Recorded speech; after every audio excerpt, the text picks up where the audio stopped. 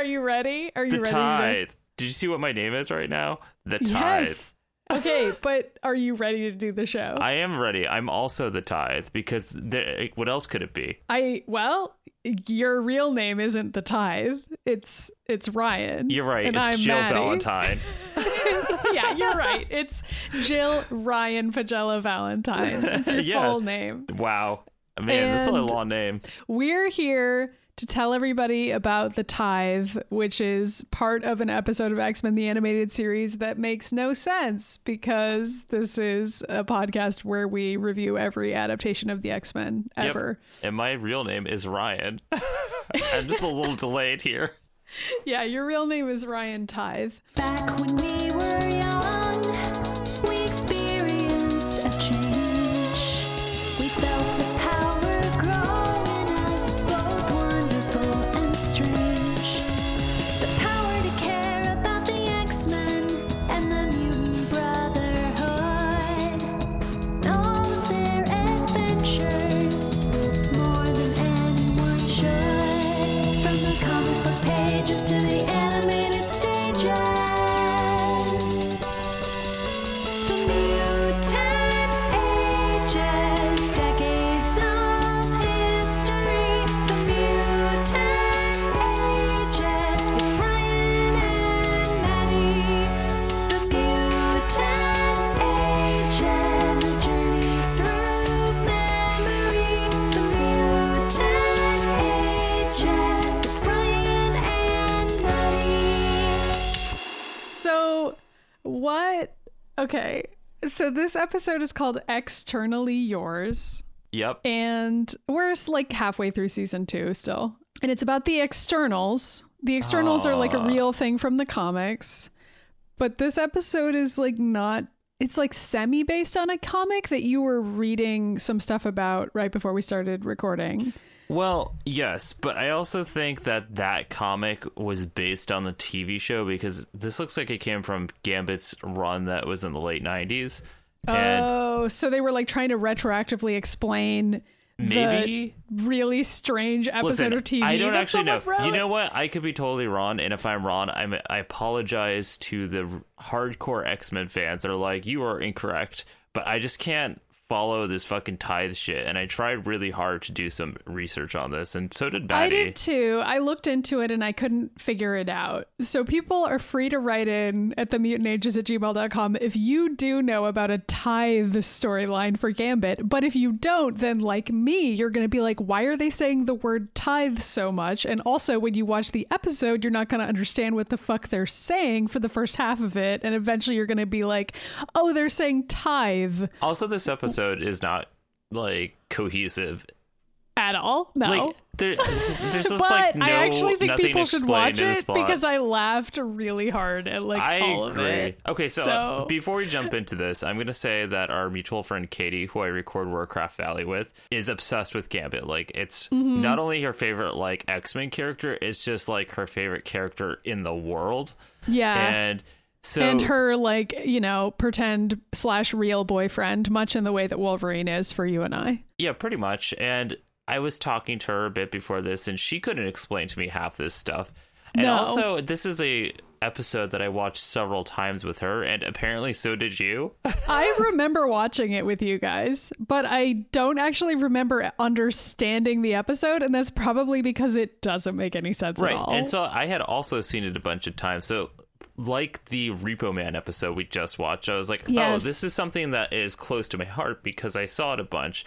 But then But this episode is garbage. it's just it's like it's one of those things. I came back and we're watching it from a critical lens, and it's not great. yeah, I mean, but it's really funny. At least mean, it's not like offensive. I think- like it's just funny. I don't You're know. right. I also find that Gambit is kind of amazing in this episode because he he's is. put in, You know, he's almost I will give it that much credit. Gambit and Wolverine have some very intentionally funny one-liners in this episode that I laughed at and I was supposed to laugh at. So that's to the episode's credit. right. And I also feel like Gambit is almost self-aware like Deadpool is, where he's kind of like, I am in a cartoon episode right now. I mean, and that's none of your this plot makes sense. personal headcanon where like Gambit is also simultaneously commenting on the fact that the episode makes no sense, which is a far funnier reading of the episode. But I don't think that's really happening. But if you read it that way, then it's way funnier. Yeah. Anyway. It's because I've been watching a lot of Tiny Toons and they're self-aware they're in a cartoon. So why can't Gambit be? I don't know. I mean, maybe he is. So anyway, previously on the X-Men, I mean, not that any of it matters, but previously on the X-Men, unlike season 1, nothing is connected in season 2. No, it's not. The only Each thing that's episode connected is like a are standalone... random blips of the Savage Land. Like, why didn't we just do that story? You're right. That's the only ongoing thing. But we don't get to that until the very end of this episode. But don't worry, we'll have a random scene dropped in with Magneto and Xavier again. You would so think... for all of you who want to know about that, I guess... I don't know if I want to know this time, but... I mean, we don't, but we can summarize it in case this is your first episode of the Mutant Ages ever, which why wouldn't it be? Welcome. Welcome to the Mutant Ages. I hope this is not where you're starting. I mean, it could be. Anyway, so Magneto and Xavier are stranded in the Savage Land, which is a mystical island that removes both of their mutant powers. And this is part of previously on the X-Men. That's why I'm saying this.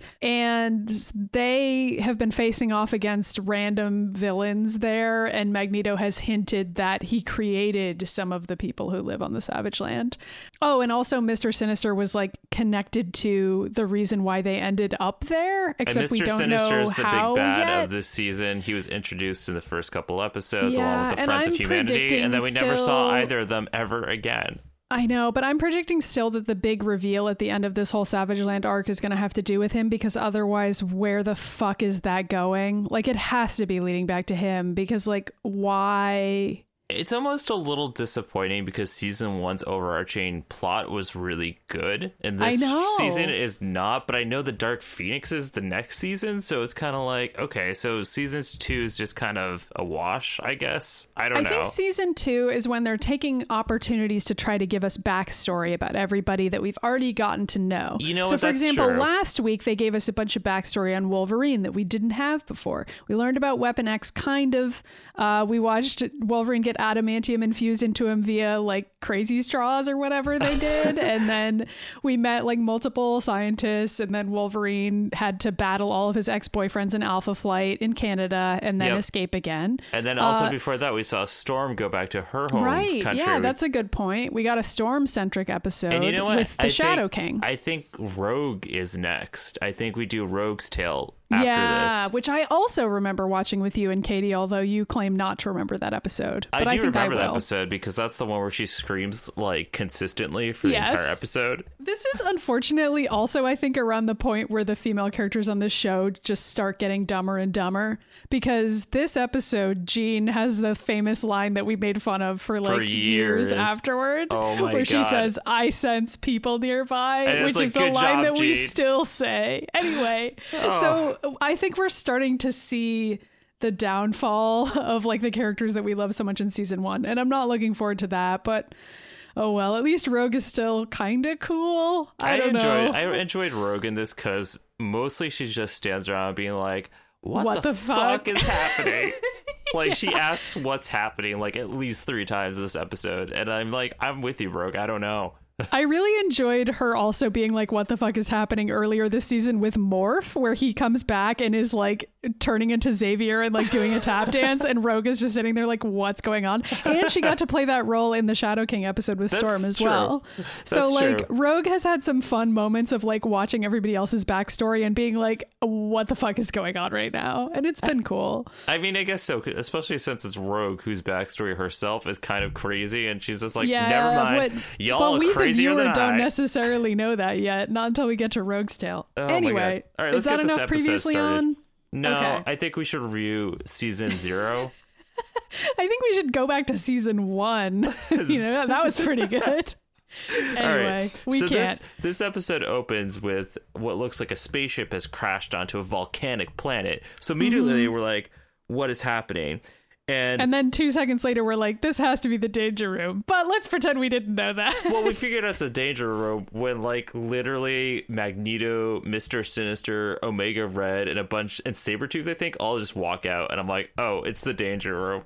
Yeah, but first there's a huge fucking tentacle monster that Cyclops is fighting, and it's already kidnapped Jean and Rogue, and it's like just a classic, it's a tentacle monster that looks like a reverse Sarlacc pit.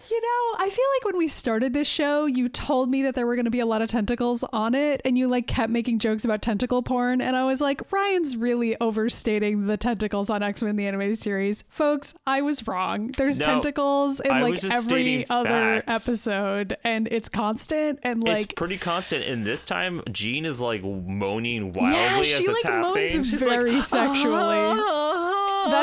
That's not an exaggeration. I took note of that. Okay, I wrote, I'm glad that you noticed that lol, too. Jean orgasming in pain. Okay, and then Cyclops decides to turn around and he's like, come on, Gambit, can't you make this any tougher? And then Gambit has kind of a flirtatious line. He's like, what's the matter? You don't want Gambit to be gentle? And then I wrote, Gambit's gay. up in the danger room control booth, and we suddenly realize like, oh, this is all just a weird sex thing they're doing. I mean, it's another that's sex kind of like what play this with whole the episode X-Men. is, because it focuses in on like how Cyclops and Jean and Wolverine and Gambit and Rogue are all fucking each other. Yes, it does. But anyway, so then Gambit is like suddenly interrupted by a phone call, which I think is on the main line for Xavier's mansion. I assumed it was a cell phone, but you have a solid point that this was like 1990. I thought it was a cell phone too, but he answers the phone and says something like Xavier's Institute or whatever. Yeah. And so he must be just answering like a cordless phone that's there. And somehow somebody from his past got the number, because he's like surprised to hear a Cajun accent on the other end and doesn't know who it is and starts freaking out. And accidentally hits the lever that turns up the difficulty on the danger room, and like everybody's literally, just I think it says dying. maximum level or something. It's and like, also somehow in the intervening moments, Rogue and Jean have left the danger room, so Cyclops is like all alone in there, like dealing with Gambit's personal torture porn thing, and my God. suddenly Mr. Sinister is there, and like and Omega every other Red character, and Juggernaut, and I wrote a crocodile monster who I think is a real character. I just don't remember who he is. Yeah, but it's like every previous villain that we've seen plus a crocodile, and then.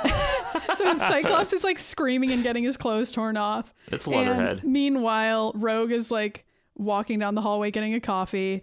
Oh my God. I tried to write down some of the stuff that happens in this conversation that Gambit has with this random guy, but mostly it's just that Gambit's brother Bobby is in trouble, and the rest of it I just wrote, I can't understand this guy's shitty accent. He's saying something that the tide is coming.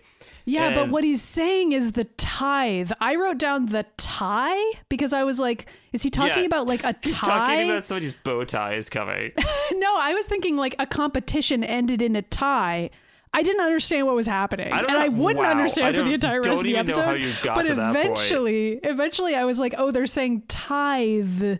Like T-I-T-H-E, which is not a word that people say very often. No, ever. It's not. Least of all in a children's cartoon, especially a children's cartoon that will at no point define that word or explain what it means in the context of like the assassins and thieves battle that happened. Like none of this is explained at all. There's a lot of choice vocabulary in this episode that I'm not sure should be in a children's cartoon. Well, but I'm just going to start by calling out the tithe because it was fucking weird. Anyway, so Rogue is off getting a coffee. Which I started laughing at because I didn't realize that Rogue was also part of the simulation. I thought that was actually Rogue before, so I was like, wait, did Rogue just leave to take a coffee break in the middle of this? Left. I thought she left too. I'm not realizing until right this second that wasn't really her. Well, because like at the end only Cyclops is in the room. No, and I was you're like, right. Wait. I thought that Rogue and Jean just like left and That's were what like... I thought too, but I think you see a shot of them again in there, and I was like, wait, I'm really confused. So why is Cyclops' personal fantasy involve Jean like getting strangled by a tentacle monster sexually? Like, and Rogue is there. And also Gambit's controlling it all. Yeah, like what does that say about Scott? I mean, anyway. I think it says everything. Anyway, so she comes out and she sees that the danger room session is like going crazy. Yeah, she looks a little thing, and she just sees that Cyclops is getting game banged by like a million villains. And so she he's drops like in her there coffee. screaming his head off, and yeah, she drops her coffee and shatters the mug on the ground and runs in there and is like, Gambit, what the fuck are you doing? And she turns it off, and he just stands up and is like, I've gotta go, Cher. they're gonna waste my brother. Yeah, And, another choice vocabulary. They're just straight up saying they're gonna kill him. So yeah, well, I mean, they can't literally say that, so they have to come up with a fun slang. Right, and so then Jean runs into Cyclops in the danger room, and he's in like this PTSD. Weird, this was like also weirdly sexualized because like a lot of Cyclops clothes have been torn off. I wasn't kidding about that. And Jean is like holding him, and Cyclops is just muttering to himself, "Gambit, stop!" I was like, "Whoa!" This is like a little too much. It's like fan fiction level. It is a fan fiction, a non-con fanfic that somebody wrote. Yeah. Anyway, I don't know if I'm here for this right now. I just wrote lol okay, which is a sentence that I wrote a lot of times in my notes. I also wrote notes here where Rogue says, "Is he all right?" And Jean's like, "How the fuck should I know? What happened?" And Rogue's like, "Something spooked Gambit, something about his brother." And then Gambit just flies away at his ship. But I was like, okay. And then we get like a little flashback.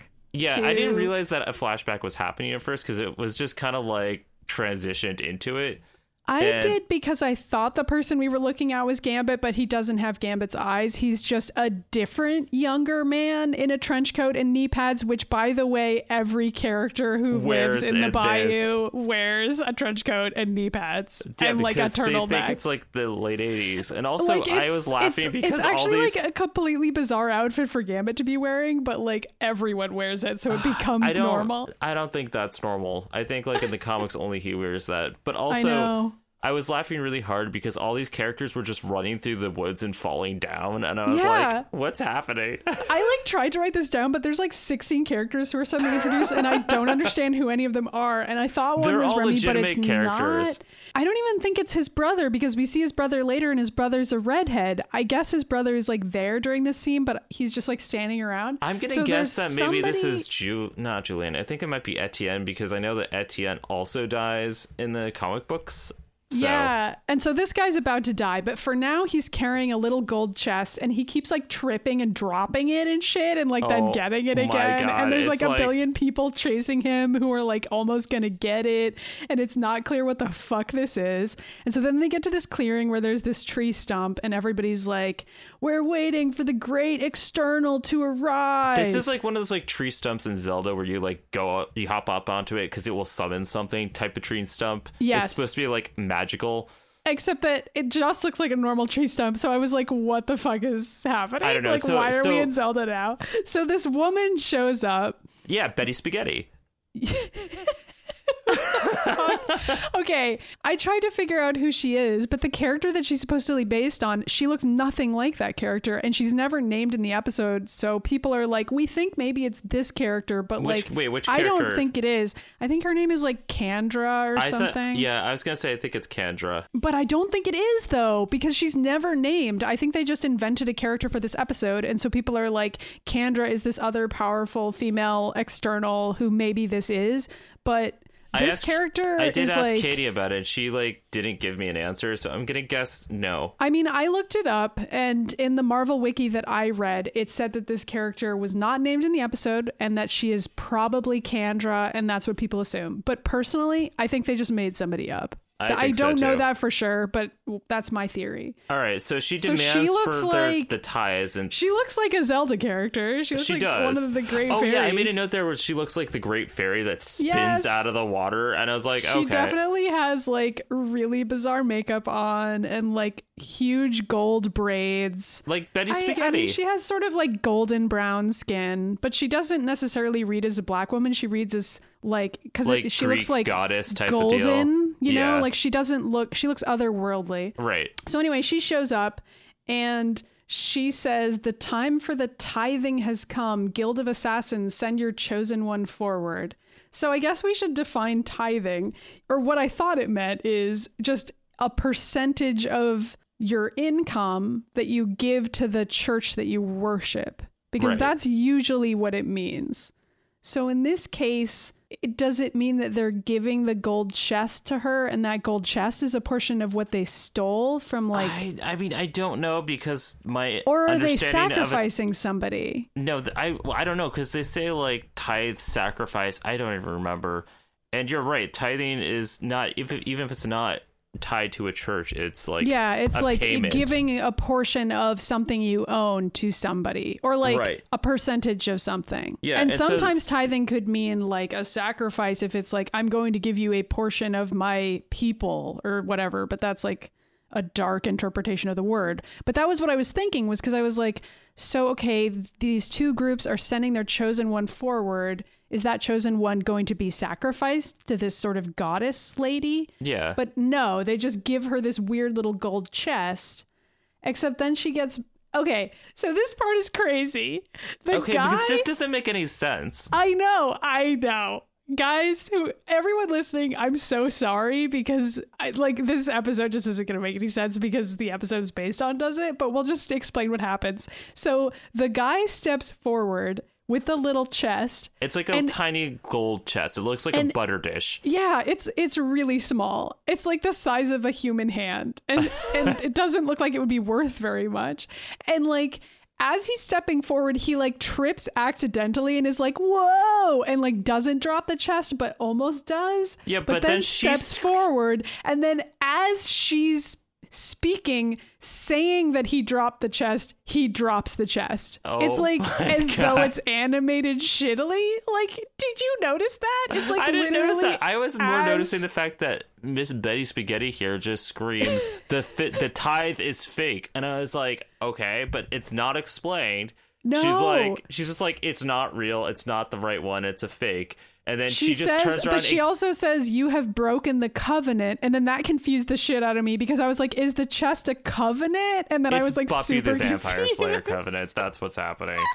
But I think she means the covenant, like the contract, except these are all like huge words. I don't know. And I mean, I know what a covenant is, but do you know what I'm saying? Where I'm like, I can't tell if this is like these sentences. a science fiction word that is supposed to mean something else in the context of this episode, or if they it's mean like like a something that they literal pulled from covenant. the comic book but didn't explain what any of that was, which is kind of so what anyway, I'm getting this at. little fake gold chest is on the ground, and Betty Spaghetti starts electrocuting this guy and kills him. I didn't even think it was electrocuting. I thought she just like straight up vaporized him. I mean, whatever power she has like purple lightning that she shoots into him. Yeah. And then I don't know what the gold box, like, I guess it's broken or it's not used. It's fake. I didn't understand that part. It's just sitting there. And then she starts like repeating chosen one over and over for some reason. Oh my God. I laughed so hard because it's kind of like, you know what it reminds me of is, have you ever seen Kung Pao?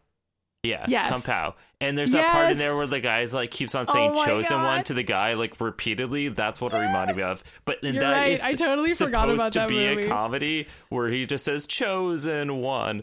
Except in this one, it's like literally this woman seriously saying that, and then it flashes over to Gambit, and those words are echoing in his head as he's like driving the ship or whatever. And we're supposed to be like, this is a serious moment where Gambit is thinking about his past. Yeah, we're like, bitch, we can't take any of this seriously because we just watched Betty Spaghetti fly out of the mud like a Zelda fairy, and then like all these words and that then, like, nobody understood, that and a then box was fake, and like somebody murder a man in cold dish, blood. and they were like, this is like, and like, what even is this entire situation? This is Gambit's past coming back to haunt him. That's what's happening. happening. I don't blame him for not wanting to go back. It's just as dark as Weapon X. It is. It's actually darker because it's like more scary and nonsensical. Okay, that's true. And also people like actually Gambit die. just comes from like a hell world where this goddess is like murdering people like, because of a butter of Louisiana is this magical? You just, every time you turn around in the swamps down there, it's like there's just another tree stump with a lady there being like, bring me the golden butter dish. You just gotta pull out your ocarina, and maybe she'll give you a piece of a heart for all this bullshit. You bring her a butter dish, you trade it for like, I don't know. I don't care anymore. All right, so then anyway, flashes to Cyclops, who's like naked in bed. I'm glad we both take note of every time a character is naked on this show. Yep, and so I wrote down the conversation here in my context, which says, Cyclops says, I'm fine. A Rogue's like, no, you're not, idiot. And then Jean's like, something is wrong with Gambit. I sensed his feelings. I sensed a deep sense of dread. I sense things. And Rogue's like, I don't know, Gambit cared so much for his family, didn't even know he had one. And then Wolverine like bounces out of the shadows. He's like, we're going Cajun hunting. It looks like he wanted to get his licks in. And I was like, why is Wolverine saying that now? I know. And Okay, I wrote that down too because so Wolverine looks at Cyclops who's like covered in bandages and naked, and Wolverine goes, looks like he got his licks in before he left. And I like couldn't not interpret that sexually. I kept having to think about it, and then I was like, oh right, licks also means like you know, give somebody a licking. But I like forgot that was even a thing people ever said. Basically he gave Cyclops a blowjob, and it was really fucked him up. I don't know. Yeah. So then Rogue says, this is the line that I like the most in the entire episode, is Rogue saying, "Can it, wild boy, unless you want a little of the same." And I was like, okay. Yeah, it's pretty good. In fact, any single time in the show when Wolverine starts giving anyone a hard time, Rogue's just like, shut up. It's pretty great. It's another like up. classic example of just the X-Men talking to each other, and it's good. Like, those are always our favorite scenes on this show. Okay, so and then it cuts to Gambit, who's landing his little Lego jet in the woods just so he can run over 2 feet to get onto a little steamboat, and I was which actually turns out to be the right idea, because like later Wolverine can't track him because once he gets into a boat there's like water, but I don't know. So anyway, they're in the middle of nowhere. Wolverine still smell people's aroma if it's been around for a while, regardless if it's touched anything? Well, you know how like if you are trying to get dogs off your scent, you like walk through a creek because the water dissipates the scent. Oh, I guess true. I guess Wolverine is a dog.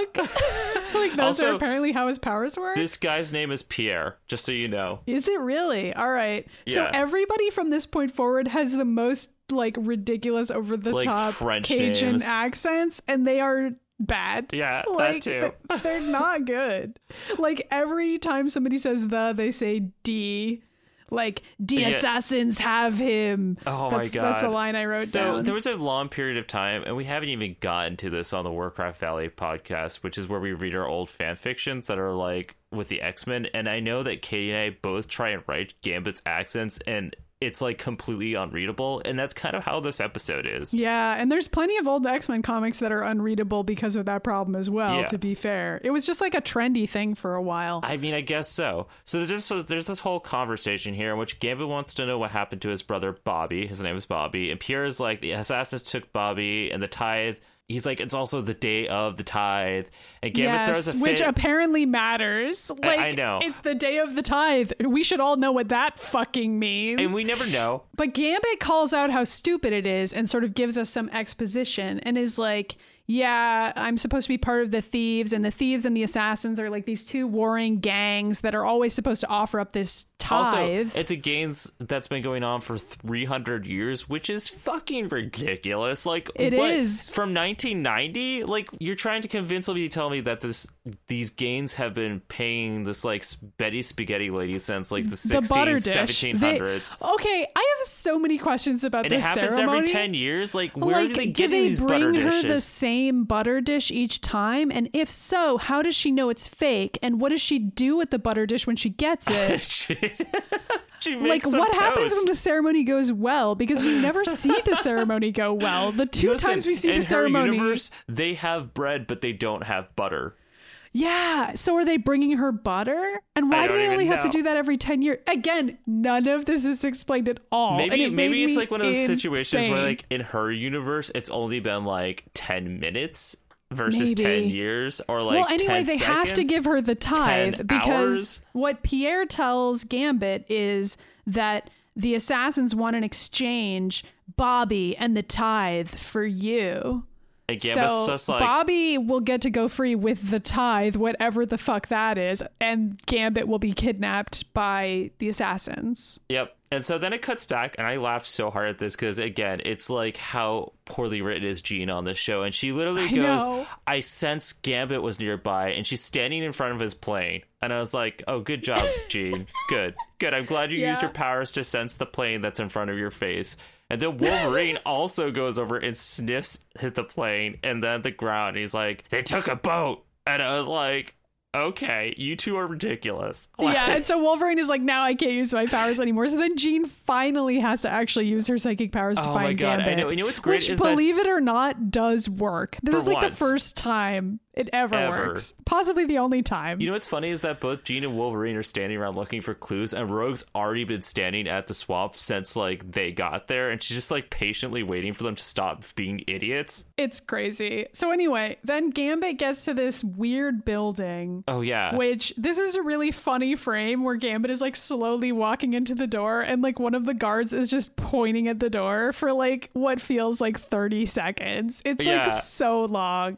Yeah, and anyway. then very chill and awesome and cool. He's just like, Remy LeBeau, here to see my brother. Yeah, and then he goes inside, and it's like this weird mansion, and there's like a hidden staircase, and he goes also, down the according staircase. to this show, again, it's like one of those weird things the show does where they try and make a statement about like Louisiana life, and so we go to both his old house and this one, and neither of them have power. They're just like crazy old people living in the middle of a swamp. I wasn't sure what we were supposed to make of that, especially later when Wolverine is like, figures Remy would live in a dump like this, but it's like a huge mansion, but also it's completely dilapidated. I don't even know what to like, think of that, because like, okay, so was Remy like homeless for a while? Like, what are we saying? and also, is it trying to describe people that don't have a large income? But they clearly do, because they live in these huge mansions do they? in Because Louisiana. they're like maybe just squatting there, and there are like gangs, I guess. I don't know. But I don't think any of this is realistic. I mean, it's all completely fantastical, unless it's real. People who live in Louisiana can tell us if gangs in the woods fight over butter dishes for just goddesses, and if that's what life is like down there. I mean, I don't know. I've never been to Louisiana before. As far as I know, this is just a 1-to-1 representation of. Yeah, perfect. It's like a perfect representation. I think so. Yeah. It's so just like anyway, that movie Skeleton Key. So, okay, I wrote down all this for you. So, basically, they go into the basement, and Bobby is locked up there, and Bobby's wearing like, an identical outfit to Gambit. Yep. Don't worry. Don't worry. They Trench all look coat, exactly knee the pads. same. And he's like, Bobby's like, you showed up. Or sorry, we have to do in the accents. You showed up. And then Gambit's like, yeah, so what? And Bobby's like, I thought you would leave me here to die. And Gambit's like, I should have. I don't care about any of this shit. You made me into a thief. My own brother. Why? And before he can even get a chance to answer, Belladonna, who is the person that got nominated to be the next tithe holder, shows up in her wedding dress. And she's like, hi, Gambit. You didn't see this dress the day we were supposed to get married, so I'm wearing it now. And Gambit has this really awkwardly positioned line where he's like, we tried to get married to end the feud, but it wouldn't work because we were too young. And I was like, who talks like this? I know. Yeah. Also, like, what was the deal there? By the way, we have also seen Belladonna before, previously at that super confusing other scene with the butter dish before. So, like, we already kind of knew 500 new characters introduced. Yeah, we kind of knew that this character was involved, and so now she's wearing like this weird stereotypical massive Southern Belle outfit, and like, that's how she huge. dresses. Like, apparently they all are wearing these she ridiculous also, like, costumes. her hairstyle is absurd. Like, she has like the like, beautiful blonde they ringlets. Are still it's dressing like, it's like the Victorian era, but like also wearing like 90s knee pads. Cyberpunk I don't know. Is this what the woods are like? This is in what Louisiana's Louisiana? like, right? Like, people just wear full ball gowns and trench coats and knee pads at all times. So Belladonna's like, I still wear our wedding ring. If you wear yours, I'll let Bobby go with the tithe. And Gambit's like, all right. So, like, he agrees and he puts on the ring, and Bobby's just like, sorry, and like leaves with like the little butter dish. And then he says, sorry, brother, goodbye. And then he leaves, and I wrote that down because I was like, really? Like, that's all you're going to say?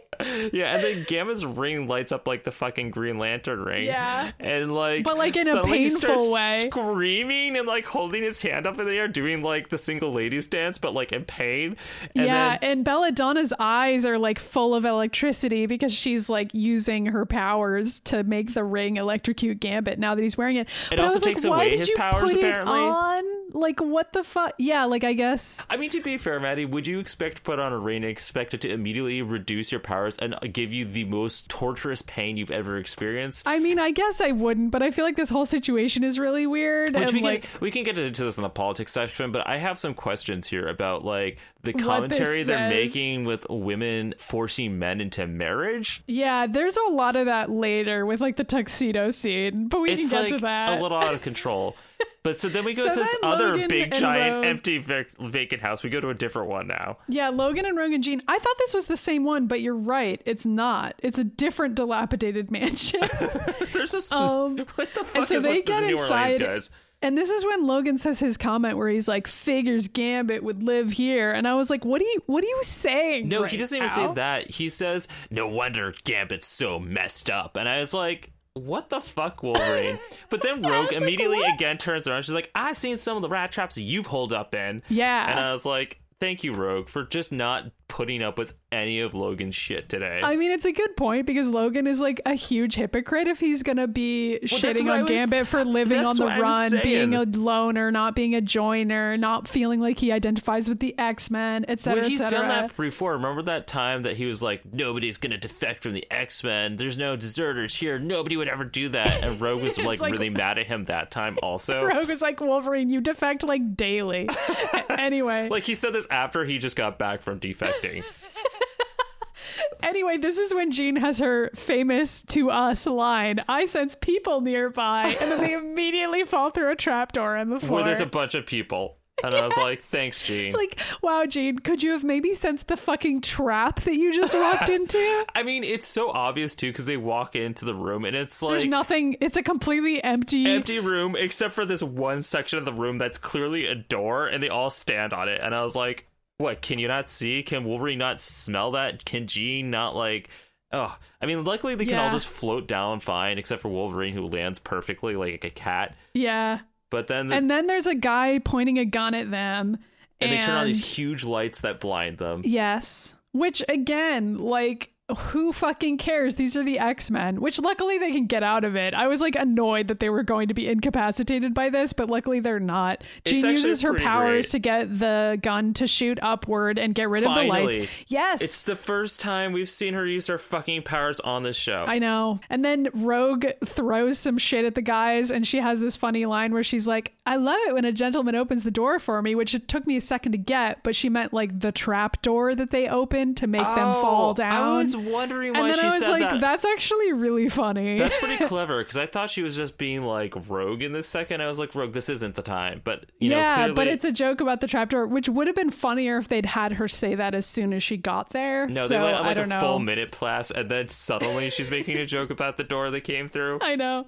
But Bobby runs in and is like, "Wait, stop. I got the tithe and Gambit exchanged himself for me and everything's fine." And Rogue's like, wait, what the fuck? And then Wolverine flips out. I know. He like comes running over and like pins this guy to the wall and pops his claws around his head. He's like, Remy ain't no me to trade. He's my boyfriend. Careful, because sometimes the claws will slip. Says, "Take us to Gambit." And I was like, whoa, Logan. He literally says calm. Remy ain't a piece of meat to trade for anybody. And I was like, whoa, that wording. Whoa. I know. I'm like, it's just like Rogue and him standing there. I don't know. The two of them in this, it's both gay and straight at the same time between the two of them. I mean, Wolverine's pretty gay. I'm just going to float that out there. I know. Wolverine's pretty gay in this. And so Bobby says something here where it's like, she brought him to the time. He mentions Belladonna. Well, no, she just says she. And then Rogue's like, excuse me? And Bobby just goes, his woman. And Rogue looks mortified. Yeah, Rogue, like, he does say it's Belladonna. He's like, Belladonna, the leader of the assassins, and his woman. And Rogue is like, wait a second, this guy that I've been like on again, off again with is dating somebody or like married to somebody. I think he even says that they're like betrothed or something. Oh, I wrote a note here. It says, everyone stands there in shock as if Gambit hasn't fucked literally every X-Man.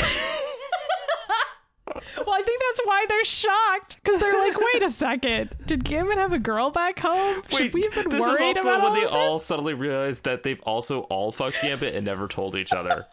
Yeah, well, they're all gonna have to deal with that in the fight scene later and like, you know, get those feelings out. So then, like, cut over to Gambit being forced to wear a tuxedo by Belladonna, like by force, and you know she must have like used the ring to force him to put that on, because he's like mad. Okay, but what's insane here is that like he takes off the tux in one go, and he's wearing his entire costume underneath it, and I was like, like, why did she have him put on the tuxedo in the first place? It's like costume. a weird sex thing. I don't know.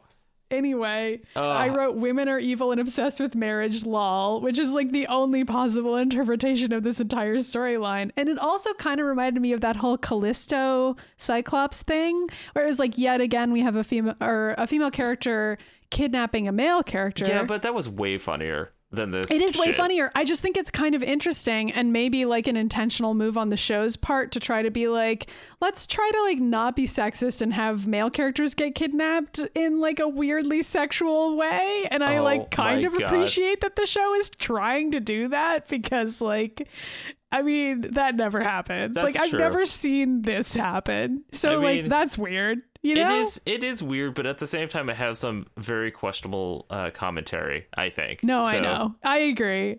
So basically, she then laughs. Oh, so then says, she like opens this like weird drawer where she has a bunch of those little gold boxes She in says like it. a million butter dishes. Yeah, and she like laughs maniacally and like takes one out and is like, "This is all part of my plan." And I was like, "What the fuck is happening right now?" And she's like, "I gave him a fake one, and this is the real one." I'm like, they all look exactly the same. I know, it's like all identical boxes, and she's like, "Don't worry, I've got a million fakes." And nobody knows what's in these it's fucking like, what's boxes. the difference? Why not just give her the real one? You have 25 of them. Like, who even cares? Oh my god! So and then it goes back to like the magical stump in the swamp, in which all Yeah, the now thieves are Gambit like, suddenly isn't wearing a tuxedo anymore. He's just wearing normal clothes. right, but also he's not there yet. It's just all the thieves are freaking out because they're like, Oh, my right, they're god, like, where's the the ties? assassins Where are aren't the ties? here. And then Wolverine's just like, what the fuck? Why do you all care? Isn't she going to melt all the assassins if they don't show up? And Bobby's like, I don't trust the assassins. And then the assassins show up.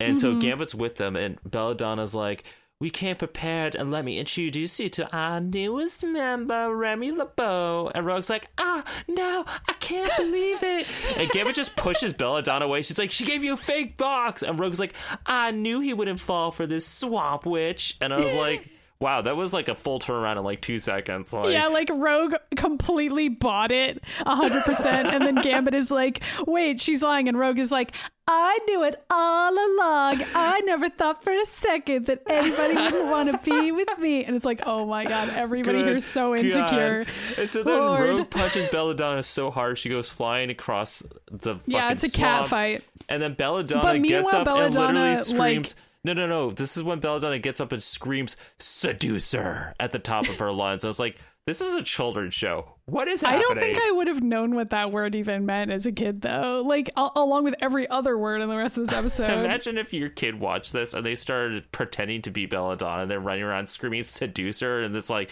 this 8-year-old, your parents like, what the fuck? Where did they learn that? It's also like, I mean, it's not great commentary to have your like two female characters fighting over a man. Like, I mean, it's Jean not is great. there, but she's not really helpful, so. No, she isn't. Anyway, what's Storm doing? Just not this? Just being like, I'm gonna fucking have a cup of tea at home. Seriously, I was like, not... where are Storm and Jubilee? Because I'm pretty sure neither of them would let any of this shit have happened. Because I know. They seem I to feel be like they can only animate like so many characters. So usually we get like 3 or 4 X-Men per episode. That's but then you're always true. wondering like what the fuck the other two are doing that whole I also time. feel like of all the X-Men, like somehow Storm and Jubilee are like the most stable of all of them. They and it's just are. like, what's wrong with This all is of a you? rare moment when Rogue is kind of unstable, but it's because she's like realizing her crush on Remy. And Well, everything. she's having anyway. like emotions. I Yeah, don't know. I mean, And I get it. So then, apparently my note here just says, Belladonna Rogue fight, Gambit screams. Yes. Well, because Gambit's being tortured by the ring. And so Wolverine runs over and he tries to cut off the ring and he says, you ain't the Marion kind, which I was like, okay, so usually that's code for somebody being gay if you say that about somebody. Yeah, But I know. all And right. also, like, then Wolverine's like fiddling with the ring on Gambit's finger, and I took a screen cap of it because it was like out of context. It just looks like he's proposing. That's all it looks like. Yeah, but then he's immediately electrocuted as well. And then there's all these like metal then they're guys paying who are like together. knights. Yeah, I don't remember. I don't know what's happening at this point.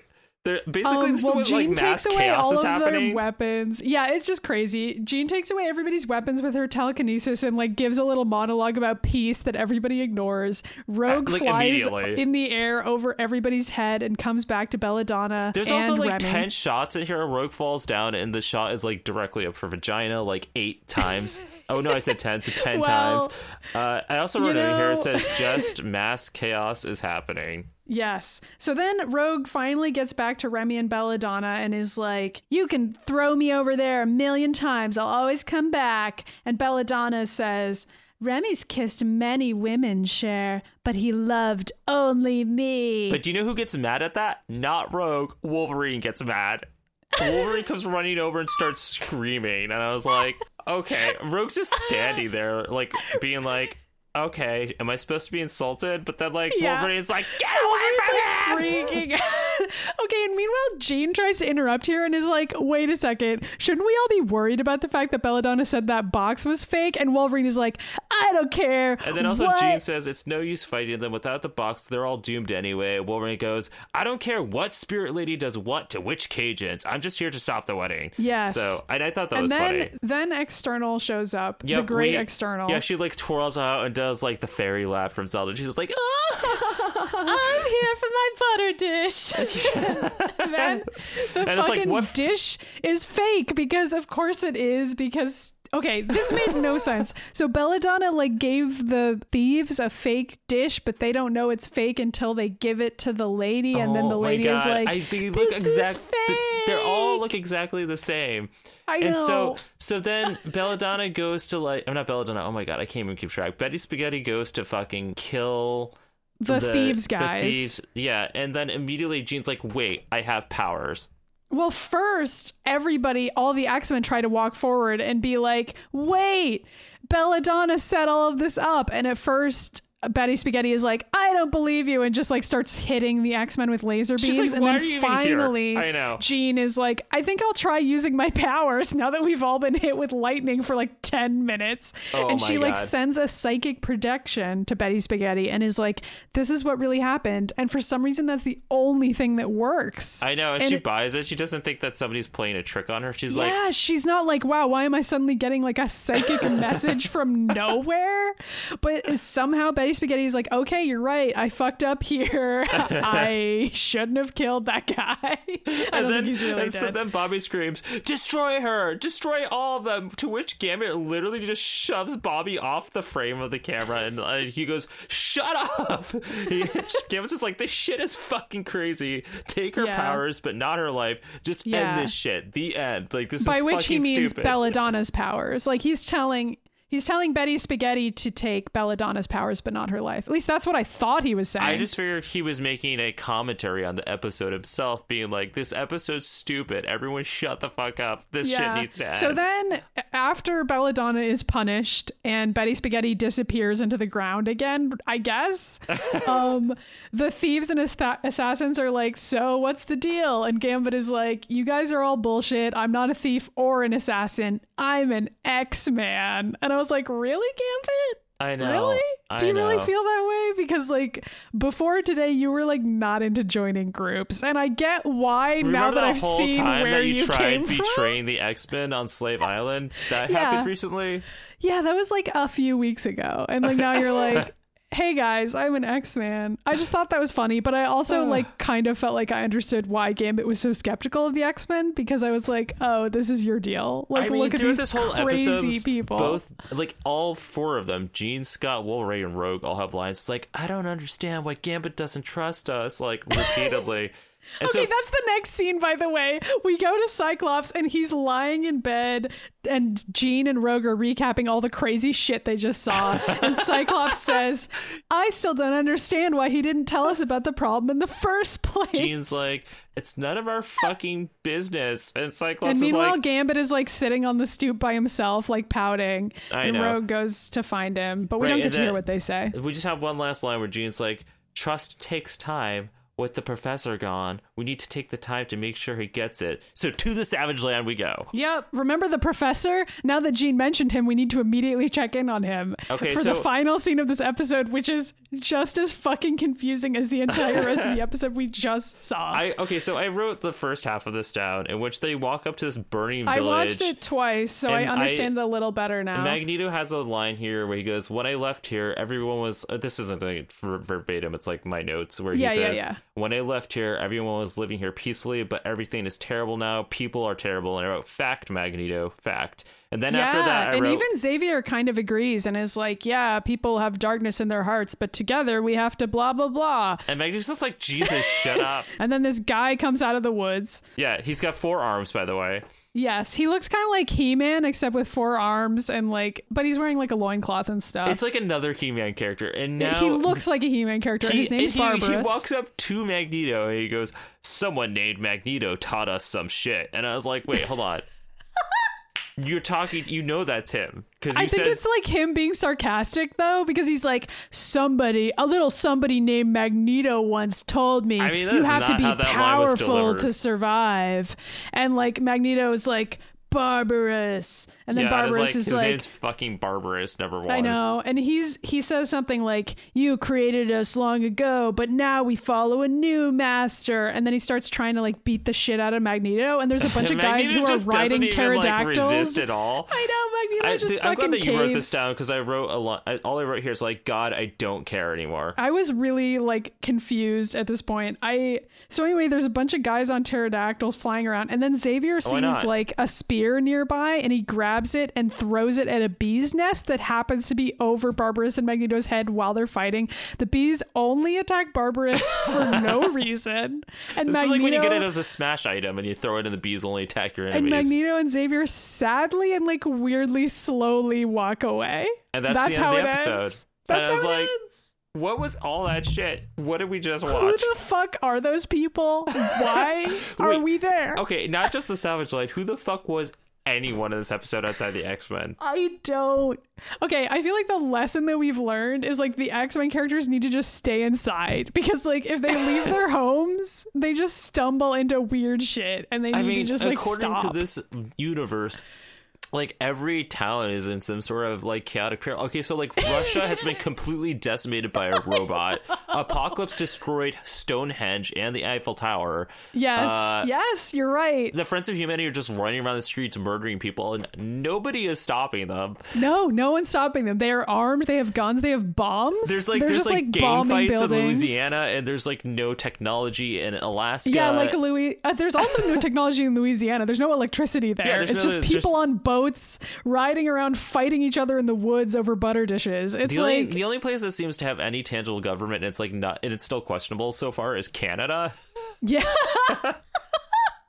Honestly, this show's vision of the world. There's also a giant tourist island. I mean, I guess we're already doing politics.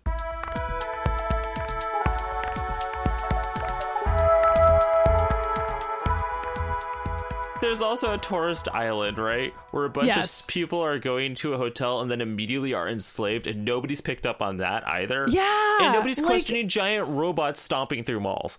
This also, is like, isn't Senator Kelly supposed to be the president? Because he's like clearly doing a bad job so far. Like, just across the board. Like, look at what's happening. I mean, everywhere. In season 1, we got to review a little bit of the politics. I guess we're in politics. Yeah, I know. I guess we started it. We just went and plunged into it. Anyway. In the first season, we had the president talk about actual politics and their standpoint on how to deal with both mutants and humans and how to bring them together. And the Sentinel program was like the huge overarching debate. Right. And there were debates going on, and then she left and Senator Kelly took over, and then immediately it's just been like just chaos reigns everywhere.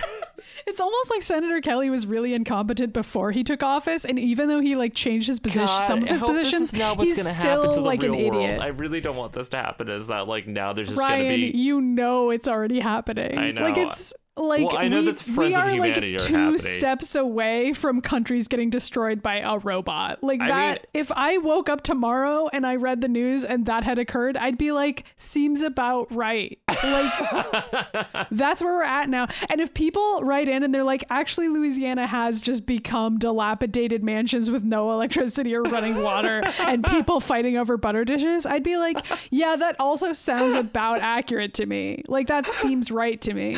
Oh my my god, I'm crying. It's like the idea. Like, That's like, I don't know. I think this show is an accurate representation of God. like our society feel- and like what's happened. I feel like the way that Louisiana is posed in this it's episode. like very offensive actually. Like jokes aside, like the fucking accents are absurd. Well, and okay, like so no first of one all- is like this, you know?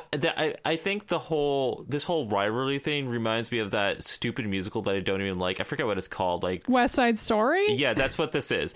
But like, I just This expect is them not start. even close to as good as that musical. And that musical's not good. But I imagine them snapping and like fighting yeah. over the butter dishes, singing about it. Da-da.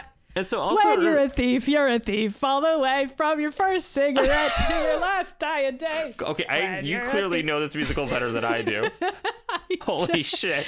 Anyway. There was a period of time in our lives where Maddie and I like tried to Well, be musicals, and yeah, that time is long gone. It is long gone, but I used to do a lot more musical theater. Anyway, no one cares. So this I know isn't what you're as saying, offensive. and West Side Story is based on Romeo and Juliet, and so I think yeah. is some of this, where That's it's what I'm like thinking, too. Remy and Belladonna were engaged to be married, and like Remy's a thief, she's an assassin, warring gangs. Their love was supposed to help keep the peace, and even Gambit's line where he's like, "We were too young back then." It's like, oh, maybe they were It also really is sort of like Romeo and Juliet, 14 but instead and of them 17 or yeah, however instead of them old both Romeo and committing Juliet are supposed to be. suicide at the end, they just like leave. Yeah, well, Gambit left. Belladonna stuck around and became the leader of the assassins and became like really mad. So it's kind of like a twist ending in a way that I mean, I guess we have to get to the part where we talk about like Belladonna as a character. Like the bitter, jilted bride is like a total stereotype. Oh you my know? god! I think everything with the rain and the way that she was acting, I was like, know. what commentary are you saying that like women force men into marriage and it's like locks them in and ruins their lives and it's basically and like she's dying? like, you said you would marry me like whatever 20 years ago or something, so now you have to do it now even though you don't want to, and you have to be trapped in a loveless marriage with me because you said you would. And she like becomes this like screaming harpy with lightning that shoots out of her eyes, and it's I like, don't think- okay. I mean, I'm sure there are one way to some interpret. relationships that are like this, but I think it's a really bad portrayal of breakups, Marriage, and yeah. marriage. And I was like, okay, women are not like this at all. I don't know what you're talking about. That's exactly what we're all like. So can I just put it out there that generally what happens is it's the other way around, where the man marries a woman and then he turns out to be shitty a lot of the time. And I know it can happen the other way, but you hear a lot about it more often. No, I know, but for some reason that's like not what any of our fiction is about, and instead No. it's about like how Betty men are Spaghetti. just so put upon by women at all times. Yeah, that's just what so is hard for happening here. them. Also, Betty Spaghetti. I have no commentary about her. I mean, I was delighted by her existence. I don't know what she's doing in this episode She's or just what like the a fucking weird- butter she's dishes not are. even she's not even a She-Ra character or a Zelda character. She's more of a Zelda character. She is more of a. She actually does feel very much like a Zelda character because of like how weird and surreal her tasks are that she's assigning to people. Like it feels like a video game thing where it's Yeah. like, why am I doing this? You just like, need the what ocarina to summon her, and then she gives you like a power yeah, up. but you have to make sure to have the right object to give if to you her, or don't, else she'll you kill just immediately you. get a game over. That's how this goes. Yeah. But like, what the fuck is the box? I don't know. This isn't anything to do with politics. I'm just like still mad that this episode doesn't tell us any information about what's happening. They don't tell us any information about like why the fucking Gaines are warring in the first place. They don't say what the box is. They don't explain where fucking Betty Spaghetti came from or how she became involved with all of Yeah, or them. like, how do they get rid of her? Like, are they just going to stop showing up and she'll leave them alone? Like, how do they get locked into this weird contract with her, you know? Like, we It's don't like this- know it's almost how like it they started and if exist it's in even this, like- possible to get out of it. They just exist in this weird, timeless area of Louisiana where this fucking witch keeps on coming out of the swamp every 10 years, and like nothing around Louisiana has changed except people get older. It's really weird. I don't know what it's trying to say. Like, I can't even argue like this is a stunning commentary on gang violence and like how people just don't know what they're fighting for. Okay, because also, it's like it's just can bullshit. we talk about how this is happening in Louisiana and literally every character in this episode is white? White, I know. I was thinking thought about that that the was- whole time too, and I especially with know- like the really over the top Louisiana accents, and like usually this You part of would the world expect- is really diverse,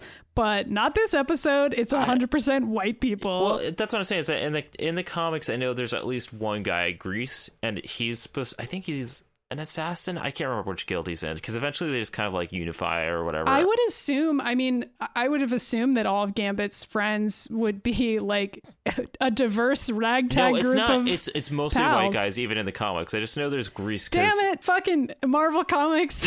Come on, guys. Grease actually makes an appearance in X-Men Evolution, which I was impressed with. But you know what's interesting about this episode is that Gambit's dad, Jean-Luc, is not in this episode at all. And he's actually a pretty big character in the X-Men universe. I was expecting him to show up in this, and I was surprised when he didn't. Yeah. I was like, come on, give me a Gambit episode. People? Give me some fucking Gambit daddy issues. But that's not what this episode is. Dude, we get no issues. I mean, we get issues, but they're like not real we ones. get like ex-fiancé issues. Yeah, it's fucking not good. And I don't even know if there's anything else you could say politically. I mean, unless... I guess that's as good a transition as any to talk about our spotlight this week. Who's that? Considering we're real curious about that. I don't know who it is. Wait, well, who is it? I guess we'll find out. Who is it? In fact, who's that X-Men? Except he's not an X-Men unless he feels like it. Oh, he's like part-time. He's a part-time X-Men. Yeah. But he's still getting health insurance. Like, it's kind of weird. Yeah. So obviously it's going to be Gambit. Hell yeah. So everyone get out your top 20 bingo cards for Ryan's list. Gambit falls on the list at number 19 for me. Cool. And he did it originally. Like, I've had an on and off relationship liking Gambit. And you had an on and off relationship with Gambit. Just with Gambit. Yeah. Yeah. Where I really liked him until... okay, so here's a story. I did really like Gambit from the cartoons and the video games and the comics when I was first into like the X-Men. I thought he was a cool character. I even made a shitty like costume of him once when I was like 16, and if you guys really want to see it, you can write in and I'll post it up on the Patreon. And then Katie got into Gambit, and you know when you are at a certain age that if somebody else likes something, you instantaneously have to hate it. Yes. That happened for a very long time. But as an adult, I've been able to really get into Gambit again. So, like... It's funny because I feel like that happened with Katie and X-Men and you for, like, a while. But then she kind of came around and was like, I guess I like X-Men. And then she got super into Gambit. And you were like, no more! Yeah, pretty much. And, like, if Katie listens to this, I'm sorry. She knows that I'm already sorry. Because, like, it was just, like, the shitty thing you do when you were a teenager. Well, yeah. Interestingly enough, his full name is Remy Etienne Lebeau. He has the ability to mentally create, control, and manipulate pure kinetic energy. So, you know, when he's holding cards and they explode, he charges it with his kinetic energy, which honestly is a really cool power, is that you touch things and it charges with energy, then it explodes. It's not really a power I had ever seen before. I'm sure there are plenty of characters like that now, but like when Gambit first came out in the comic books, I was like, this is a really cool power. And yeah. So that's why he can throw playing cards and use them as weapons, because he can use pretty much anything as a weapon as long as he touches it. Right, but he just uses playing cards because it looks so cool. I remember it took me a while to understand that. Like when Katie was first getting into Gambit, I was like, why does he have these magical cards? And she was like, no, he can charge the cards with his power, idiot. Yeah, like, seriously. Okay. Before we found out his mutant powers, he was kind of written to have these other powers which he doesn't have, which includes foresight via tarot cards, thermal manipulation, and like this accelerated regeneration. But that's not part canon. of it. Yeah, if it was, it's not anymore. Oh, it said also transmutation of substances into acid or poison. So I think this is when they were just figuring out what the fuck he could do. Mm-hmm. Also important to note that Gambit in 2012 almost out of the closet as bisexual when James Asmus was trying to write. He was peeking his toe out of the closet. Yeah, he was trying to, but basically he said that, you know, the people in charge of Marvel came down and said they're not going to redefine his character to be that way. But again, this is one of those many situations which we talked about in the last episode where all the writers think a lot of these characters are like gay and or bisexual, and they're just not allowed to be because corporations exist. Mm-hmm. Or at least the people who are in charge of Marvel don't want that. Yeah, pretty much. So he was created by Chris Claremont, one of our favorites, and Gambit has had a lot of solo series. He's definitely had at least 3 long solo series and a bunch of sort of mini series. He has an on and off again relationship with Rogue, and I put in parentheses, and Wolverine. Mm-hmm. He was part of the Thieves Guild, and he has connections with Mr. Sinister. All right, so buckle up because this is going to be like a Wolverine Mystique one. Okay. I tried to shorten it, But like honestly, I find a lot of his stuff fascinating. So, and there's a lot of connections to Mr. Sinister. Of course, because they're also dating. But anyway, get to it. All right, so he was born in New Orleans and Louisiana, but he was immediately kidnapped as a baby by a thieves guild. Not the one that you know. This is just a thieves guild, because according to Marvel, Louisiana is just fucking West Side Story. The thieves believed that he was prophesized to be the thing that was going to bring thieves and assassins together and make them stop fighting. They referred to him as the White Devil. So Gambit, as he got older, joined Fagin's mob, who taught him how to be a thief. After he'd been living in the streets for about 10 years, he's tried to pickpocket Jean-Luc Lebeau, who was the sort of the leader of the Thieves Guild, and he decides to take Gambit off the streets. And around the time that he was a teenager, Gambit's powers manifested, but he didn't tell anybody that his powers manifested until later on when he was sort of forced to use them.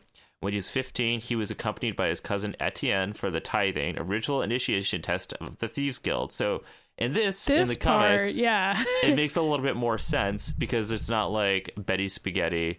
It's just it's like an initiation test, which makes way more sense because it doesn't matter what the fuck they're doing because it's an initiation test, like when you join a fucking frat house. And it's all still the butter dishes, right? I mean, they shouldn't have changed that, you know? It's so good. I don't recall there being any butter dishes in this. Well, that's too bad. Their first initiation test was to go steal from this woman, Kendra, that we think is supposed to be Betty Spaghetti, but it didn't work out because she has the power of immortality, and she knew who Gambit was because of a time travel situation, and she just sold him to a slave trader known as the Pig. The Thieves Guild did rescue Gambit from him, but Etienne drowned in trying to escape.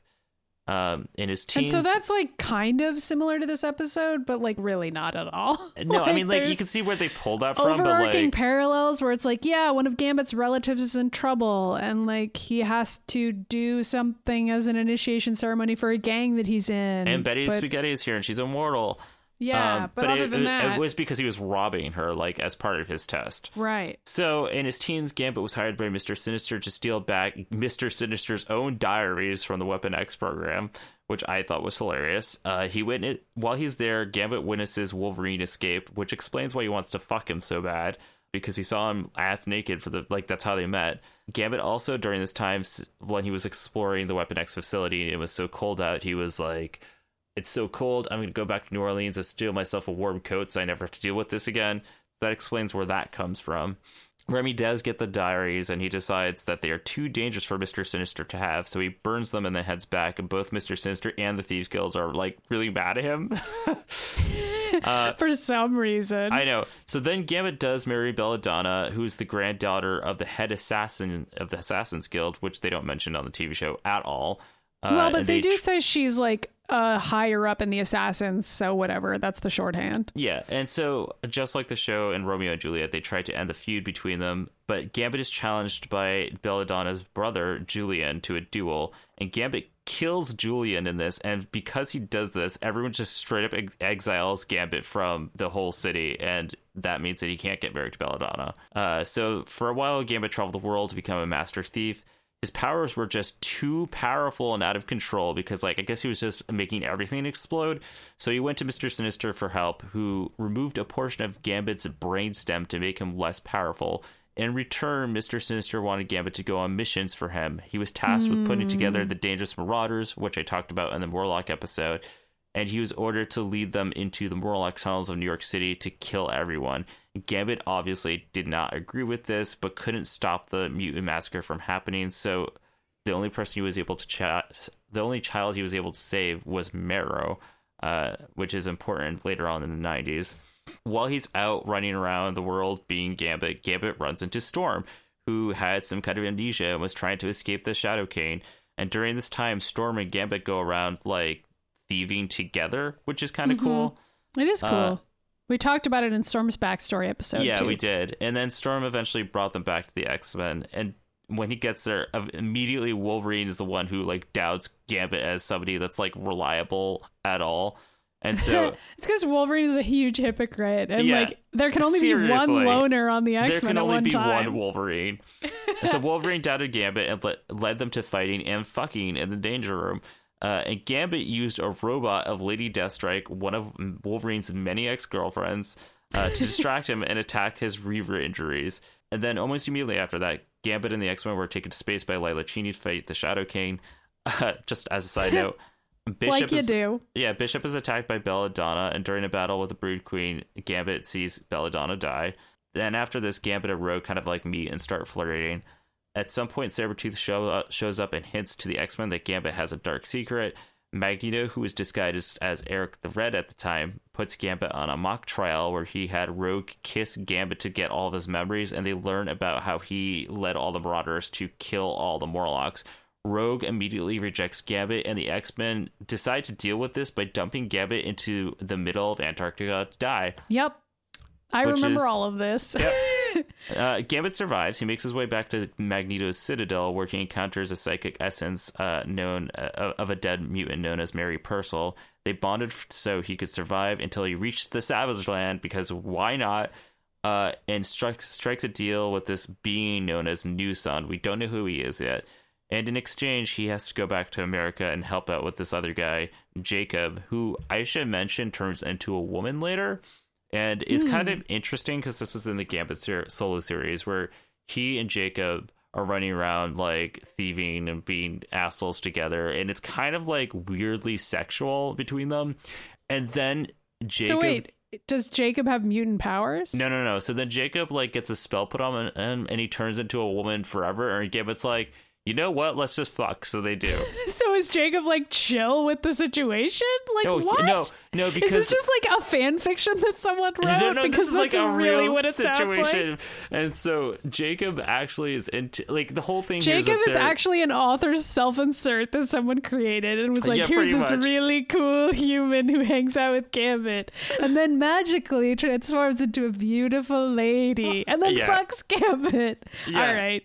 I think I know what's going on with that writer. I know. And then after that, Gambit's powers amplify again. And during that time, Rogue, like, once when the identity of Gambit wears off of her, she kind of feels bad about what they did. And she goes back to Antarctica to find him, but clearly he's gone at that point. So then Gambit later on encounters Storm and Kitty, who are, while he's trying to steal the Crimson Gem of Sidorak, and they basically convince him to come back to the X-Men. They're like, we're really sorry. The X-Men made a bad call here. And, like, you should really come back. And Storm's like, you're like my brother. And Kitty's like, I don't know why the X-Men are saying that you should be kicked out for doing the wrong thing, because nobody here, except for me, Kitty Pryde, has, like, a good history. Yeah, like a perfect record. Yeah. And so she's like, I don't know why they would do that. And so Gambit agrees, but only because he's like still in love with Rogue and wants to like go flirt with Rogue some more. Mm-hmm. Then after that, we find out that New Sun, his true identity is that he's Gambit from another dimension, which Gambit deals with by literally burning his essence away. Then this is a whole thing that we got a whole X-Men episode about, is that Bishop finds a video in the future of Jean Grey saying that all the X-Men have been killed, and Bishop goes to the Witness to know who it was, but the Witness won't tell him, so Bishop goes back in time. The Witness, by the way, is Gambit. Yeah, we talked about this a little bit on the episode of this show that was like the shittily told version of Bishop's story. I mean, it's like not that different here, because then Bishop goes back to the past and screams that Gambit is the traitor repeatedly until he follows Gambit around for a long time to realize that he couldn't be the traitor, and then it turns out to be Onslaught instead. Yeah. Gambit then joins Storm's team to search for Destiny's Diaries, which is the Extreme X-Men run, which I recommend. Some people don't like it, but I enjoyed it. Sebastian Shaw framed Gambit for the assassination of the Australian crime lord Viceroy, and with the assistance of Rogue and Storm's X-Men, they clear Gambit's name. Then in the battle with Vargas, who is kind of like the big bad in Extreme X-Men, Gambit is about to be stabbed by Vargas's sword, but Rogue blocks it by throwing herself on top of him, and they both get stabbed. Somehow they both survive, and somehow they both lose their powers, and so they choose to go live a domestic life in a house away from the X-Men together until their powers come back, in which they just go back to the X-Men. Yeah. And then at one point, Mystique is mad that Rogue is like constantly in this in an on and off again relationship with Gambit, so she goes to the X-Men disguised as a student named Fox to seduce Gambit, but Rogue figures out that it's Mystique, and they just like basically kick her out immediately. Yeah, we talked about that on the Mystique ep. There's like did. some weird Mystique Gambit things. Yeah, we're about to get into that too. But first, Gambit tries to infiltrate Apocalypse's ranks, but is instead transformed into the Horseman of Death. Despite being Death, and losing his memory, Gambit does have some awareness that he is Gambit and that he's in love with Rogue, and he can't actually kill her when it comes down to killing her. And then Pulse shows up and neutralizes his powers, so that we don't even need to worry about that. And then Gambit and Sunfire, who was also a horseman at that time, leave to go find themselves and free themselves up of Apocalypse's grasp. Until Mr. Sinister shows up and is like, join my Marauders. And they're like, okay.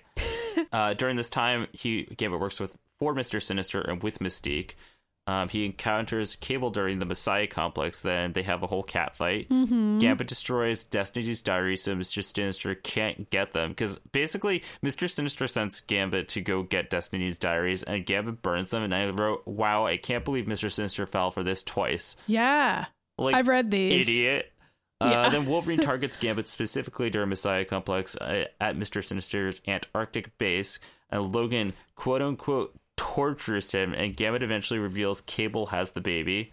And then Mr. Sinister and the X-Men attack, and it's like chaos. The X-Men then discover that the Marauders' hideout is on Weir Island, but Gambit actually left out like a trail for them to follow because he wanted them to find him. Because Gambit is working with Mystique, and they're also trying to get the same fucking baby. This is where, okay, so this is like the whole baby thing again, where like, we're like, oh, what's the baby gonna do? And like, Rogue's sick and it's the only way to save her. And so Mystique shoves the baby against Rogue's skin, and Gambit pushes her away, saying Rogue wouldn't want an innocent baby to die to save her. But then both baby and Rogue survive, and Mystique's like, well, fuck, I messed that one up, and quickly leaves. Yes. And Rogue's like really mad about it, and her powers are like now under control again. And she just goes, I need to go figure some things out. If you really love me, don't follow me. So he doesn't. Then Gambit finds out the Assassin's Guild is now back, and they're trying to kill Xavier, so he fights them off, and then they are trying to figure out who sent them, and it turns out to be Mr. Sinister.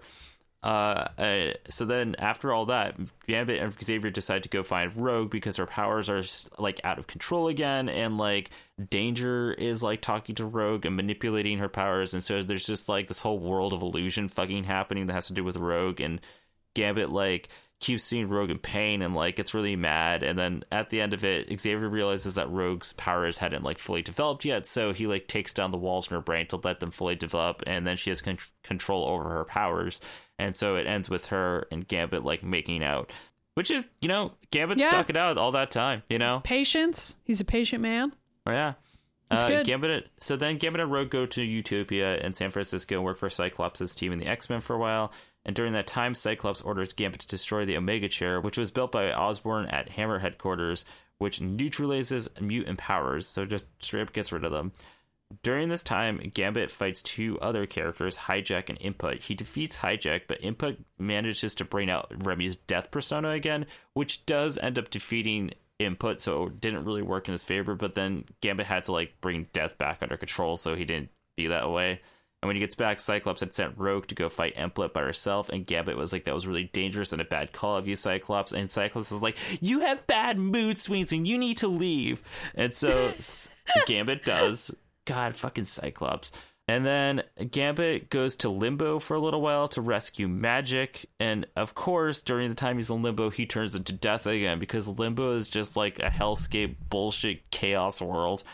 And just to make like everything else with Limbo is just ridiculous. And as Death, his playing cards can turn other people into Death as well. So he turns Dazzler and Northstar also into Death until Pixie and fucking Magic use their swords against him, and like he turns back to normal. Cool. Because why not?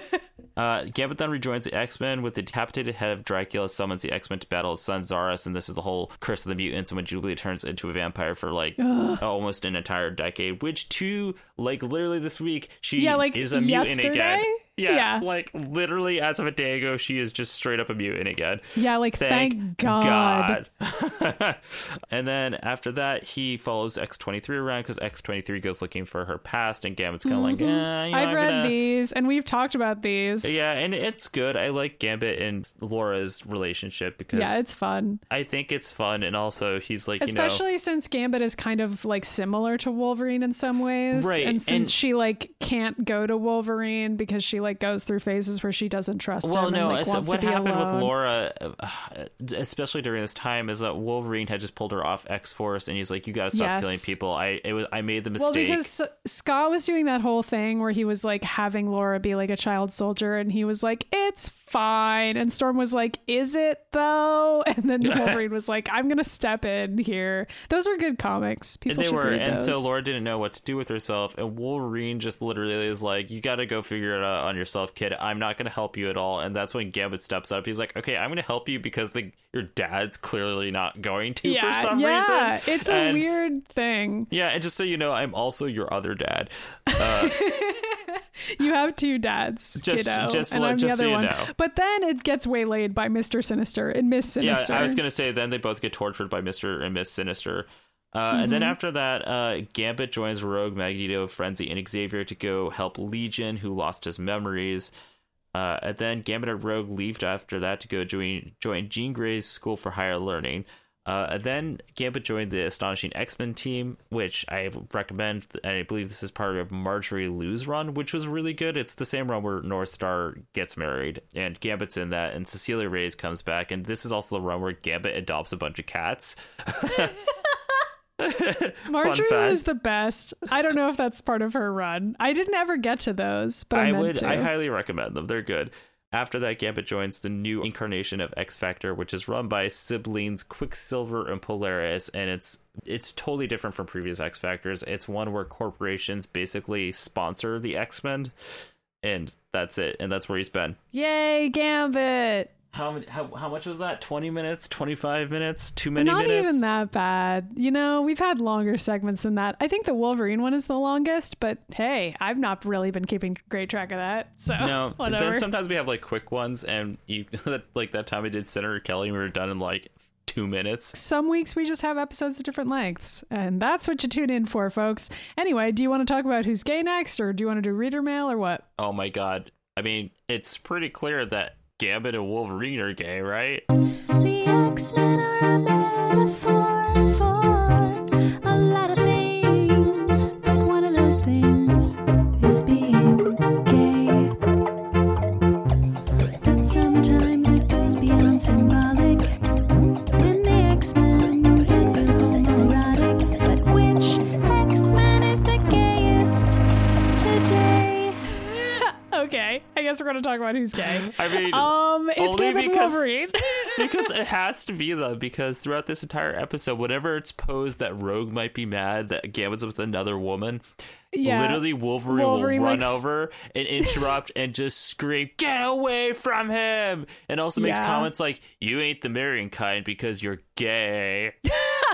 Yeah, although there is also like kind of a weird vibe between Gambit and Cyclops, so I guess I'll give them an honorable mention. Although I like don't know what's happening there. It's like a weird sex thing they have that went too far by accident. Yeah, because so it's kind of a tragic them by tale. themselves, because that Rogue and Jean show up at the end. They're like, what is even happening here? Cyclops, like by himself in the hospital bed, was like, "Why doesn't Gambit trust me?" and like crying all alone. It's like a really sad story if you just look at Cyclops' half. After just getting fucked so hard by Gambit that like he has like bad memories of it.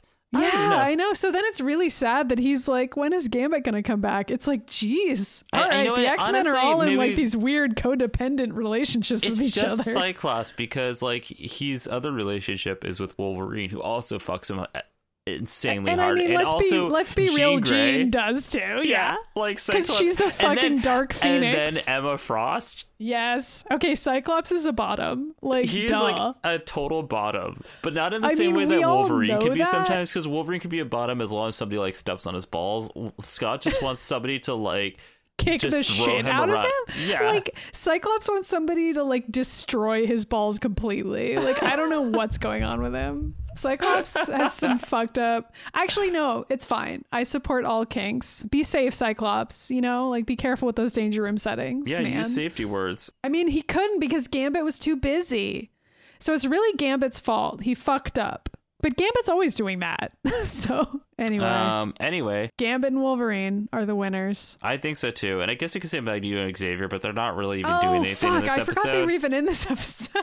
Okay, meanwhile, I guess Barbarous is gay. I don't know. Whatever. I mean, Everyone I don't is. know what is happening there. Barbarous is like a huge muscle man who like bear hugs Magneto and has like a group of boyfriends on pterodactyls. So Yeah, like there's pretty much. some sort of homoeroticism going on there, maybe, but I guess we'll find out in future episodes. I guess we can also say that maybe Rogue and Jean were fucking when Cyclops and Gambit were fucking, but they didn't know each other were fucking.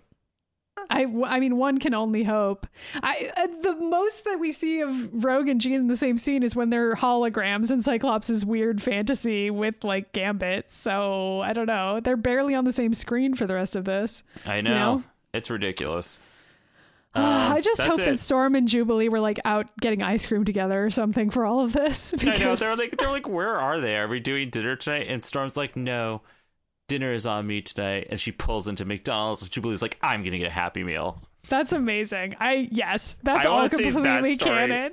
Oh my god! All right, And it's great. like, I just want like a separate episode that's like Jubilee and Storm just like hanging out, and like Jubilee is showing like Storm Jubilee's how to like just play trying to get Storm up to date on like hip new slang and like, stuff. they're at the arcade, and then they go to like the record store, because back then it would still be like at least they would have tape cassettes and records, and they'd be like, you know, she'd be showing Listening Storm to stuff. Yeah, and Storm would be showing her like world music CDs, and Jubilee would be like, "No, you got to get hip to the new stuff." I know, and then so then like, okay, now we're gonna go next, and like Storm was like, we're gonna go take a hike through the woods, and then after that, Jubilee's like, okay, now we're gonna go get like big juicy burgers so that we walk through the woods. This is the best story I've ever written, by the way. We should film it and put it up on Atomic Blue Productions. Okay, great. Casting now for the roles of Storm and Jubilee. That's it. There's nobody as the else. lead roles in a movie that we're writing only about the two of them, because that's what we want. You're welcome, universe. You know what? I would not be opposed to a comic book or a TV episode that was just those two, because it's That would actually be really, really it would fun. be really great, because then also they're like two characters that are in the minority that are just lead characters and also awesome. But they also like barely ever get to do stuff. I would watch. That would be really I fun. would totally take a solo series called. Everyone Storm else and would be Jubilee. like, "Why is Storm and Jubilee suddenly appearing?"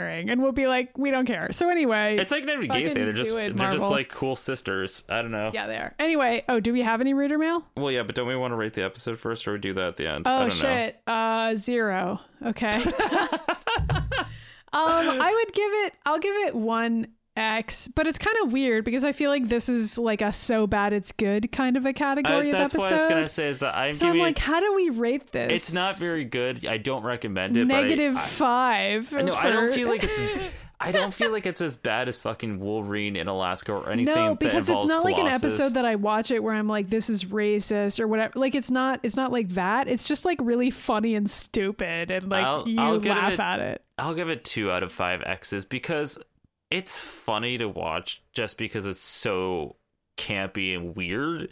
And also, like, it's one of those things that I don't know. I'm saying 2 X's because at this point, we've created our own version of the story that has now induced me with that's now much better canon. memories. Like this whole like West Side Betty Story Spaghetti and the butter game dishes. fight over a butter dish with like a Zelda fairy popping out of the fucking mud. Like I think that's a better story. I mean, that is what happened. All right, Yeah. I'll lock it up to 1.5. Why not? All right, there you go. So those are our ratings. Any comments on the episode? I think I've already stated where I think it's just a hodgepodge of bad writing. I don't even know. Like, I don't know what they're pulling from here. Yeah, and also, I mean, it's not like super great animation either, because there's a lot of like really visually confusing scenes that like felt like they were done in the wrong order. So that's tough. There's not a lot to recommend this episode other than that it's like funny to watch. I agree. I was thinking about the fact that there was just a lot of plot devices in here that were not explained whatsoever. Like, well, we know what the butter dish does. We don't know what the tithe is. We don't know why these characters have been worrying for 300 years. We don't know why there's a fucking magical woman that lives in the swamps of Louisiana.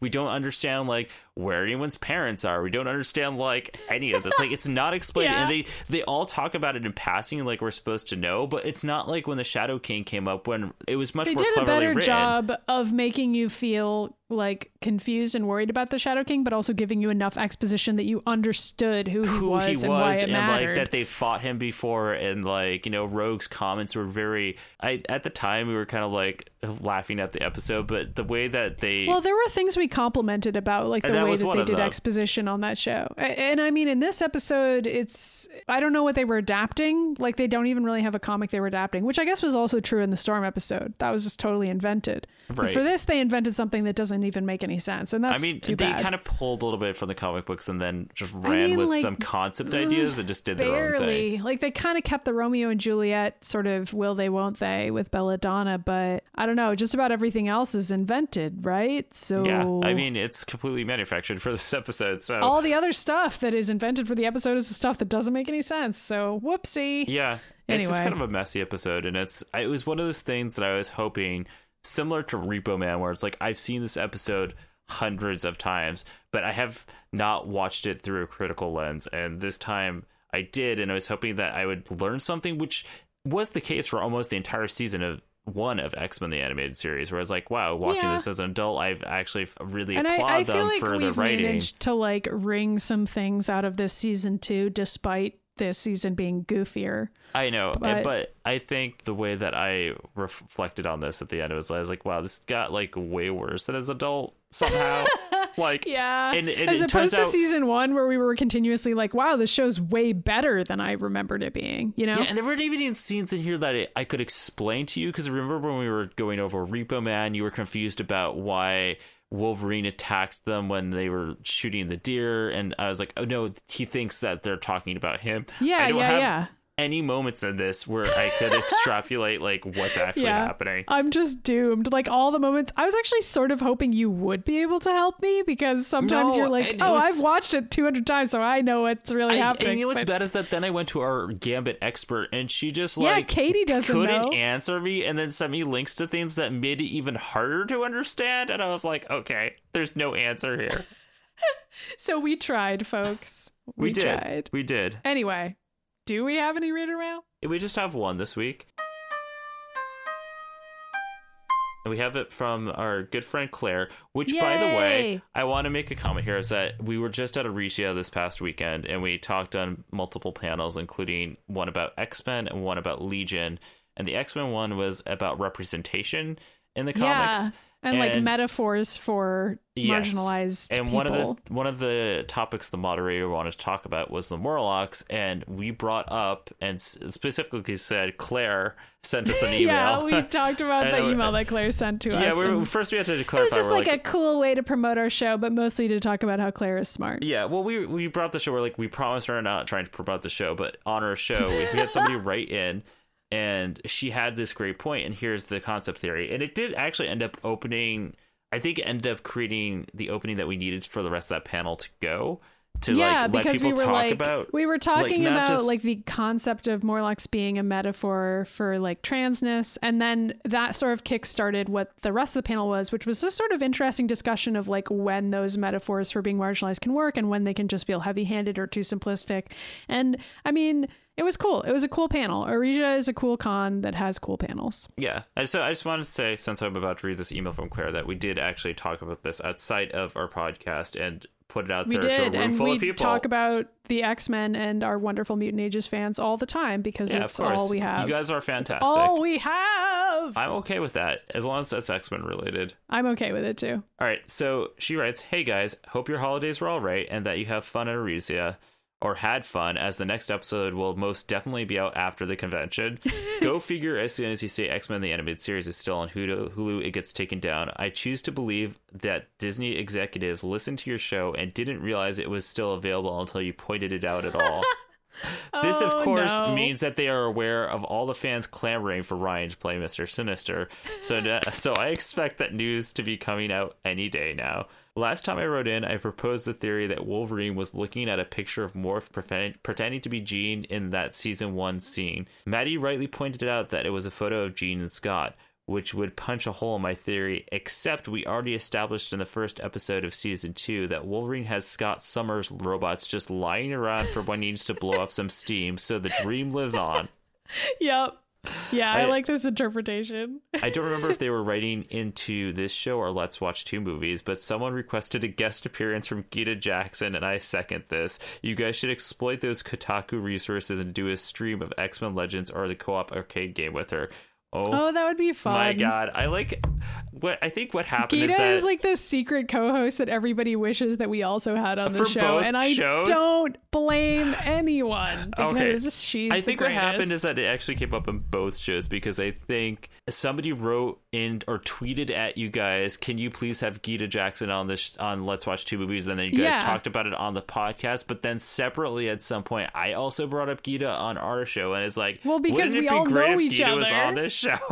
So, yeah, no, I know. It's the crossover that's waiting to happen. Also, Claire, if you can go back all the way to our old podcast, Insomniacs in the Morning, why sometimes... would you? It's like a full year of episodes. It's also not very good.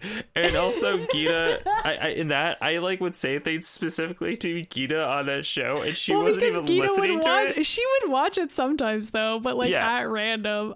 God, that was such a weird show. Anyway, a lot of people who listen to this show listen to that show, and props to them. Yeah, At so least maybe this show someday. is like semi-structured. No, we have actually talked about doing eventually stuff for the Atomic Blue Productions after I move up to Massachusetts, and some of them have included playing the arcade game, do a Let's Play. We were talking about getting our friend Todd Harper on that show. Todd wants to do it, but Todd lives even further away than Gita. So Yeah. all of these plans are a little difficult when everybody lives in different states, but it's not for lack of wanting. And I'm sure we can come up with something to do. Love us to play either just as Maddie and I, or we can have Gita or anyone, even Mary Ellen, play some of the video games with us. But I'm specifically thinking of like the older retro gaming games, which I think Gita would have a lot to say about that. But and then I think at some point I want us to tackle way down the line that some of the X-Men full story games. So there's the 2 X-Men Legends games, and then there's the X-Men Destiny game that came out a few years ago that was terrible. Mm-hmm. There's also those like other Marvel Ultimate Alliance games that I've played, but those have X-Men in them. That's but the same style as the X-Men Legends games. I think X-Men Legends came first, and then that was successful enough for them to be like, let's make Avengers. Yeah. So anyway, I guess we're just saying that we're gonna apparently do a bunch of X-Men themed Let's Plays whenever Ryan lives in Massachusetts. Ryan's just announcing this without having told me ahead of time, but apparently that's something we're gonna do. I mean, this is how I roll. I just show up. I'm like, okay, so we're gonna. I think that happened this last weekend. We sat down. It all started because you jokingly were like, what if we played the X-Men arcade game? And then like everybody responded to be like, please play it. And then now you're like, okay, let's just put all of us playing the X-Men on our YouTube channel. And we can do that. We have a YouTube channel. It's Atomic Blue Productions. We've got a lot of really, really fun videos on there already. And we're almost at the plug section anyway. So yeah. That's it for the reader mail. So thanks again, Claire. First of all, I would love for any of you to email us. You can email us at themutantages@gmail.com. We've had some good emails. We've had a lot of good tweets, and I keep on thinking maybe I should pull some of those and read them during the reader mail. Like that time that somebody drew Xavier with a bunch of dicks coming out of him. Yeah, somebody did draw that for us. And if you want to see that fan art, if it can be called art, it is. It's art, I guess. And other stuff, it's on our Twitter, which is The Mutant Ages. And we're also individually on Twitter. I'm at Mitty Myers. And I'm at Ryan Pagella. And like you said, you can go to our YouTube channel, Atomic Blue Productions, which is the overall branching company for all of our production stuff. And we make a bunch of videos, and we'll be posting some new ones pretty soon. I also take clips from this episode and put them to the animated show. So you know how like not the last episode, but a few episodes ago when Wolverine went to that jungle where Morph was in a bar and like someone was dressed as Fred Flintstone and Maddie couldn't get over it. Well, yeah, I Ryan animated made like a really funny video. Yeah, you can find it that. and you can see what she's talking about. Ryan makes a lot of really funny videos that are like excerpts of this show put together with scenes from the actual episodes we're talking about, and like it's as good as you would want it to be, and I love them, and I hope you go watch them. I mean, to be honest with you, the reason I even started doing that is because Mary Ellen did some for Let's Watch Two Movies, and they were which are also really good. great. And she like, only made like 3 of them, and I'm always like, if you ever have time to make more, but she works like 6 jobs. Anyway, check out our YouTube channel.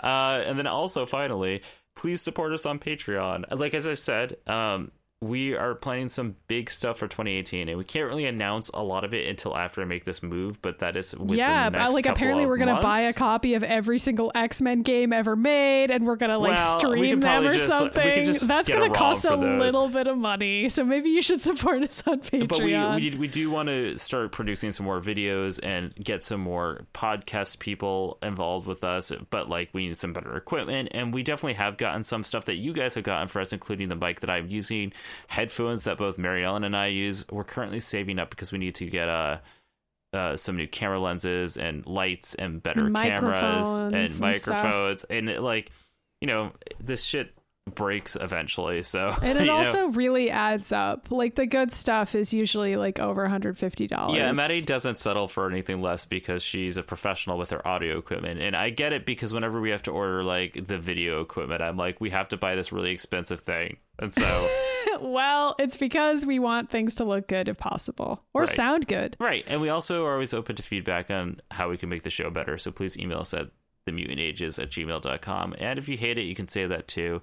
And if you really like it, you can just say that. And most importantly, please leave us a review on iTunes. Like right now, while you're listening to this. Barely anybody leaves any reviews for us on iTunes, which is unusual because I know y'all are out there and you like the show. It increases our visibility, and that would be great. And I would love that. Write a review. Please. And finally, I don't want to make this plug section forever, but I'm already doing it, so here we go. If you like our stuff and you want to see more of it, obviously you can go to our YouTube channel. But also, you know, please like us on Facebook, and also go to our Twitter, Atomic Blue Prod, and we post everything. So not just the Mutant Ages stuff, you'll see that in there, but when we put out any other kind of video that Maddie and I make, or if Let's Watch Two Movies comes out, or my other podcast, Warcraft Valley, comes out, you can see that and be the first to see that. And if you're subscribed to the Patreon, if you're like at the lowest level of the Patreon, you get like a newsletter every week that Ryan writes explaining when everything is coming out, so what movies we're gonna watch, or what episode we're up to on this show or whatever. And like there's all different ways to keep up with everything that we do, so hopefully you'll find the one that you like the best and subscribe to it. Yep.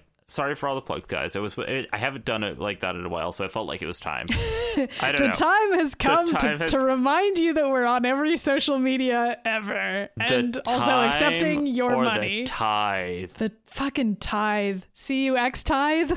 See you X-Tithe. Oh my god. See you X-Time. That episode was dumb. The tithe. The mutant ages, a journey through memory. The mutant ages, with Brian and Maddie. Follow us at atomicblueproductions.com or support us at patreon.com/atomicblueproductions.